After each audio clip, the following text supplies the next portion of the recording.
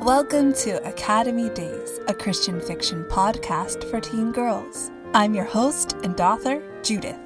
Welcome to the story. Academy Days, Episode 30, Moving Forward. Carmen Oliver uncurled from her corner of the couch as Mom came trudging down the basement steps. "Hi, Carmen," she said, and kicked off her shoes. Carmen waved towards the table in the kitchenette. "The crock pot broke. I made sandwiches." "Oh." Mom plopped onto the couch. She leaned her head back and closed her eyes. Had Mom talked to Mrs. Sawyer? Had she come to a decision? Carmen scooted off the couch. She wouldn't ask now, not when Mom looked so wiped out.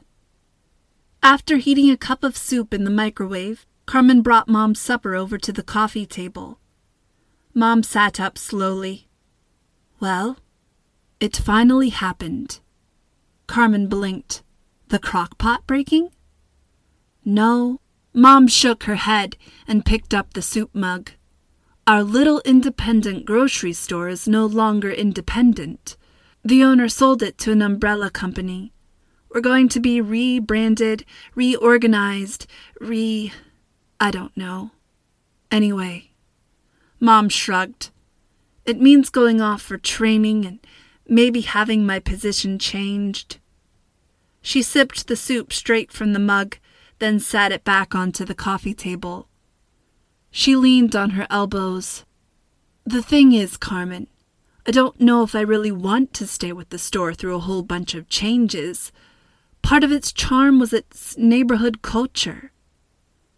Carmen nibbled on the rest of her sandwich. What about Mrs. Sawyer's offer then? She wanted to ask, but this was Mom's way, a ramble of thought after work before she was really open to conversation. "The thing is, I've been praying and praying about Mrs. Sawyer's offer, but I have this loyalty thing, Carmen. I care about the people I work with. And every time I leave a job or a committee, I feel like I don't know, abandoning someone." "So, Mom was going to say no?" Mom picked up her sandwich. "I think it has to do with your dad leaving, actually. I never want to cause anyone the kind of pain he caused me. But I know, deep down, it's not the same thing." Carmen squirmed. Wow, that was psychologically deep. "But now, with my boss retiring in this new company, I don't feel like leaving would be so traitorous, you know? The new company probably has some shiny 20-something who will do the job way more efficiently than I have." Carmen glanced down at her arms. "Shiny?" "So, I'm feeling more peaceful about taking Mrs. Sawyer's offer, but I'm asking God for one more go-ahead," Mom said. Carmen nodded towards the kitchenette. "I think the crock pot should count as a go-ahead." Not big enough. We can still make envelope soup and sandwiches." A knock came at the top of the stairs. "Come on down," Mom called out. Mrs. Winters came into view. "Evening, Carmen. Lisa?" She paused at the bottom of the stairs. "I'm interrupting your supper. I'm sorry."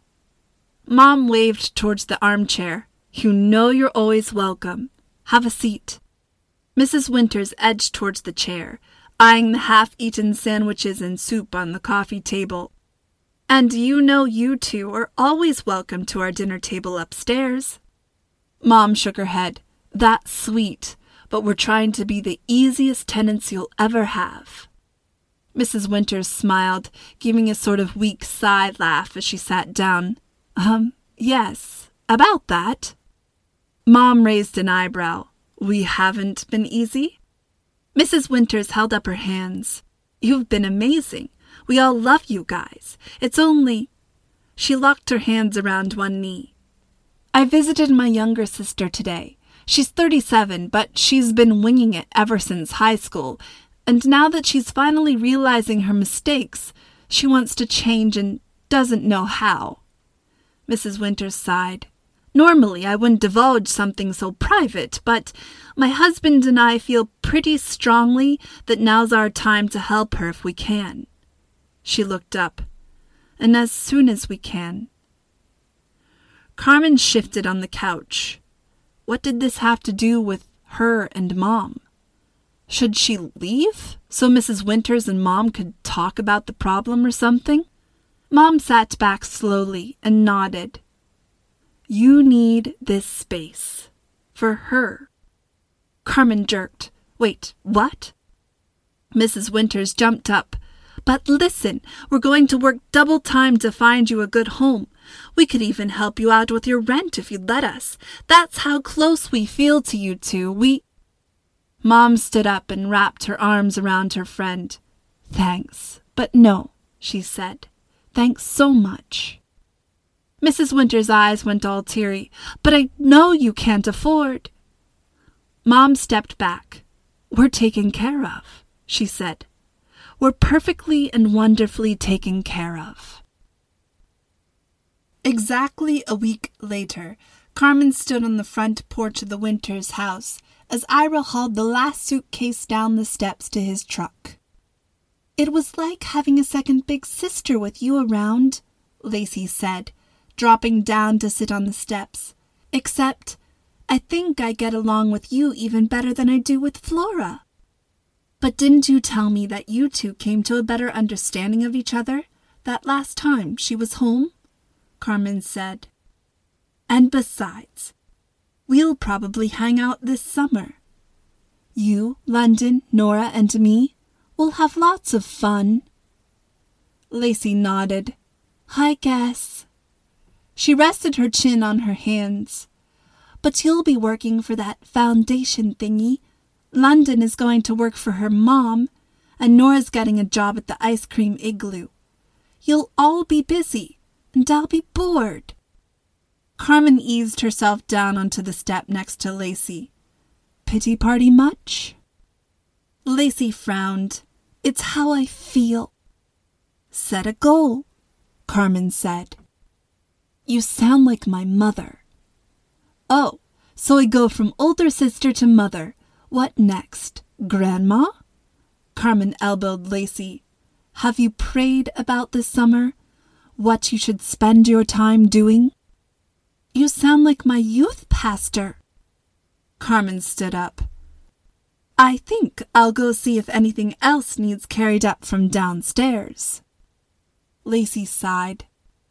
Sorry, no, I haven't. I didn't really think to. Carmen leaned down and gave Lacey a side hug. But now you will, right? Lacey nodded. Sure. That's it, yeah? Ira came jogging up towards the house. Ready to go? Mom came out of the house, leaning slightly sideways under the weight of a bulging shoulder bag. That's it. Your parents already headed up to Villette Hill with their van. Let's go. Lacey hopped into the Oliver van with Mom, and Carmen climbed into Ira's truck. She'd better take her own advice about praying over this summer. She had a feeling it would be nothing like any summer before. Carmen Oliver wrinkled her nose as she climbed into the school van Monday morning. She slid onto one of the bench seats and unlatched the closest window, pushing it open a few inches. Last week of school, last debate tournament, Sophie Schroeder said, hiking herself into the van. I'm going to miss you guys. She heaved a fake sigh and collapsed onto the bench next to Carmen. Ira took a seat behind Carmen, and the newest debate team member, Winston, joined him. Last debate tournament of high school, Ira said, leaning forward. Think we can make it memorable? Carmen turned sideways, leaning against the armrest. There's more than one way to make an event like this memorable. We could either lose in the first round and embarrass ourselves silly, or we could win. And seeing as we've never won a tournament yet... Rain cloud, Sophie said, nudging Carmen. Yet is the key word. Today's our day." Ira nodded. "I think we can do it. Arnie Umbach from the Kingsgate team is sick. He posted about it this morning." Carmen rolled her eyes as Miss Tomer started the van. "Oh, great. We can win because Arnie has the flu." "Arnie's whole game is talking too fast and pretending not to understand questions during cross-examinations," Ira said. "Maybe today we can focus on logic." As the van headed out of Easton, Carmen dove into discussing the day's topic with her teammates, going over the possible arguments for both the negative and the affirmative, and reviewing the evidence they'd been pulling together for weeks. By the time they reached the school hosting the tournament, they were past the point of turning every argument inside out, and now Ira and Winston were coming up with absurd analogies involving salami and sardines. "I have a headache," Sophie said, leaning her head in her hands. "Miss Tomer, please tell them they can't bring up food in any form during the debate. They always do, and nobody understands what they're talking about." "Guys," Miss Tomer called over her shoulder as she backed the van into a parking space, "debates are hard enough without your making everybody ill. Don't say anything you can't follow through on." "It's solid, right, Ira?" Winston grinned. "Totally. Sardines are a perfect euphemism for the resolution," Ira said. Carmen followed Sophie out of the van. "Looks like we don't need Arnie to make us lose," she whispered to Sophie as they led the way towards the school building. Arnie was there anyway. Apparently, the social media post had been a ploy to throw the other teams off their guard. And Winston totally garbled the sardine analogy by forgetting its convoluted connection to the case. Still, the ECA team made it into the 4th round before losing to Arnie's fast talk. "I'm glad I'm not up there," Carmen said, sitting down next to Ira as the auditorium filled up for the final elimination round. "Just once," Ira said. "I'd like to make it to the final debate. Maybe in college." College. Carmen bit her lip. Where would she be in 3 months? Ira seemed all set in his plans, but life over the past year had been so upturned, somehow deciding about college seemed impossible. "So, my graduation party next week is a combination 18th birthday celebration," Ira said. "You can come, right?" "Of course," Carmen said. Ira shifted in his seat. "I know you've only been up on the hill for a few days, but I already miss carpooling." Carmen glanced at him out of the corner of her eye. He missed her? "We'll have to make plans this summer. You know, since we won't run into each other as often anymore." "Don't freak out, Carmen." "Yeah." Her voice came out sounding laryngitis-y, and she coughed. Ira rubbed his hands on his knees. "Unless you'll be too busy helping Mrs. Sawyer and your mom start that new organization." He finally looked right at her, waiting for an answer. Carmen smiled. "Nope, not too busy at all." Ira sighed and leaned back as the auditorium started to quiet down. "Okay, good."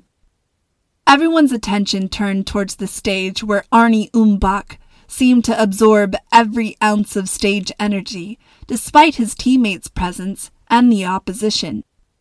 Carmen's heart beat double time as she watched the two teams shake hands, and it had nothing to do with the adrenaline of final round suspense. Nope, this summer would be like no other summer before, and she couldn't wait. Thank you for listening to Season 1 of Academy Days. Thank you to friends who supported me by listening, and to the complete strangers who somehow found the podcast and kept on listening too. While you wait for Season 2, if you haven't already, please leave a review and a star rating. Maybe share the podcast with somebody else and let them catch up on Season 1 before Season 2 begins. See you soon!